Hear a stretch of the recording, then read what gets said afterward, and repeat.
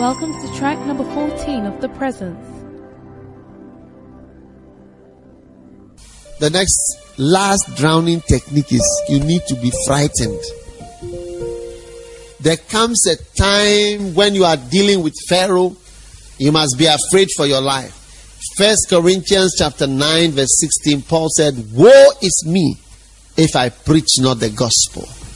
Nana Yao, do you feel scared sometimes that you will not make it? Come and tell us your dream that you had. Yeah, the new one. This gentleman, I can feel that he's scared. He's getting desperate. He'll be desperate soon, but he's now more frightened than desperate. After you've been fighting for a while, a time can be desperate. No matter, before you see, there will be no discussion. You find yourself at a place. Brother, you had a dream. What was your dream?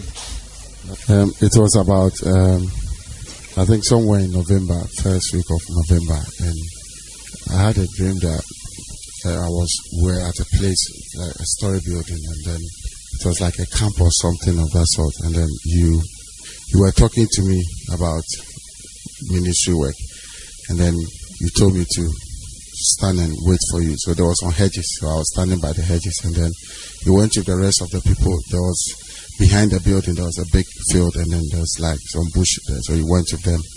And then as I was there, Lady Pastor Gloria came to meet me, and then she asked me what was I doing there? And I said, Bishop said I should wait for him there. And he asked me, what were you talking about? And I said, we're talking about the ministry work. And then he said, okay, I should wait. And then she left. And then later on, Reverend came. So Reverend came and he called me and he said, I should come.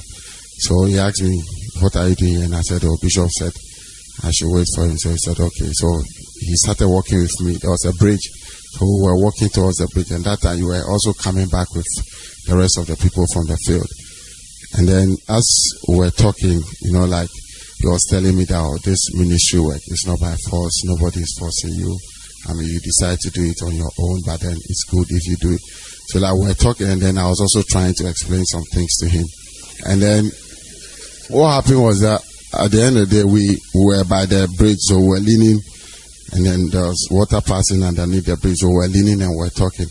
And then people kept coming. There was one particular guy, he kept coming in every time. Then you come and ask him a question, then you have to stop and explain to him.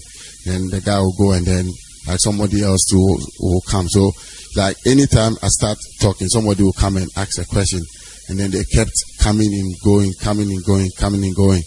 And that was it. So I couldn't, so at the point I was like, don't these people also know that I also need to talk to him?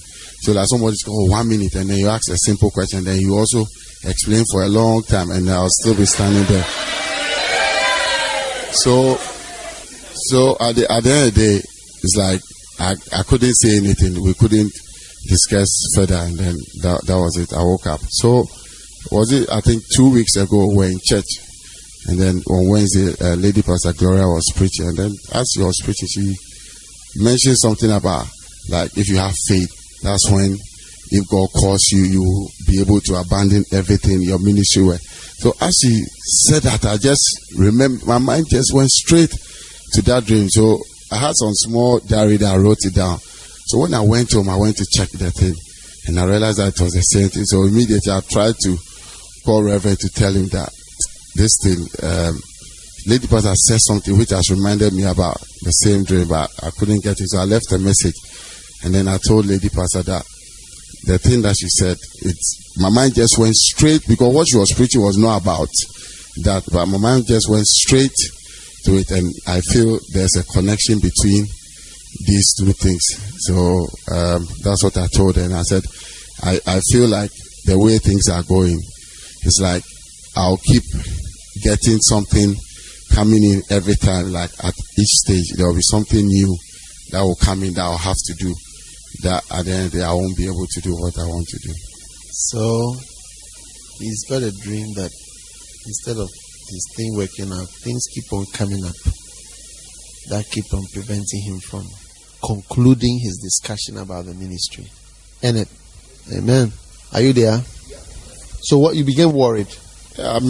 So So, like, after that, I was worried about the whole thing because it's like every time, occasionally, like, I'll be there and then some of these things will come to me, and then I was like, okay, let me try and finish, and then I'll do it, and it keeps repeating. And I have the feeling that there's something.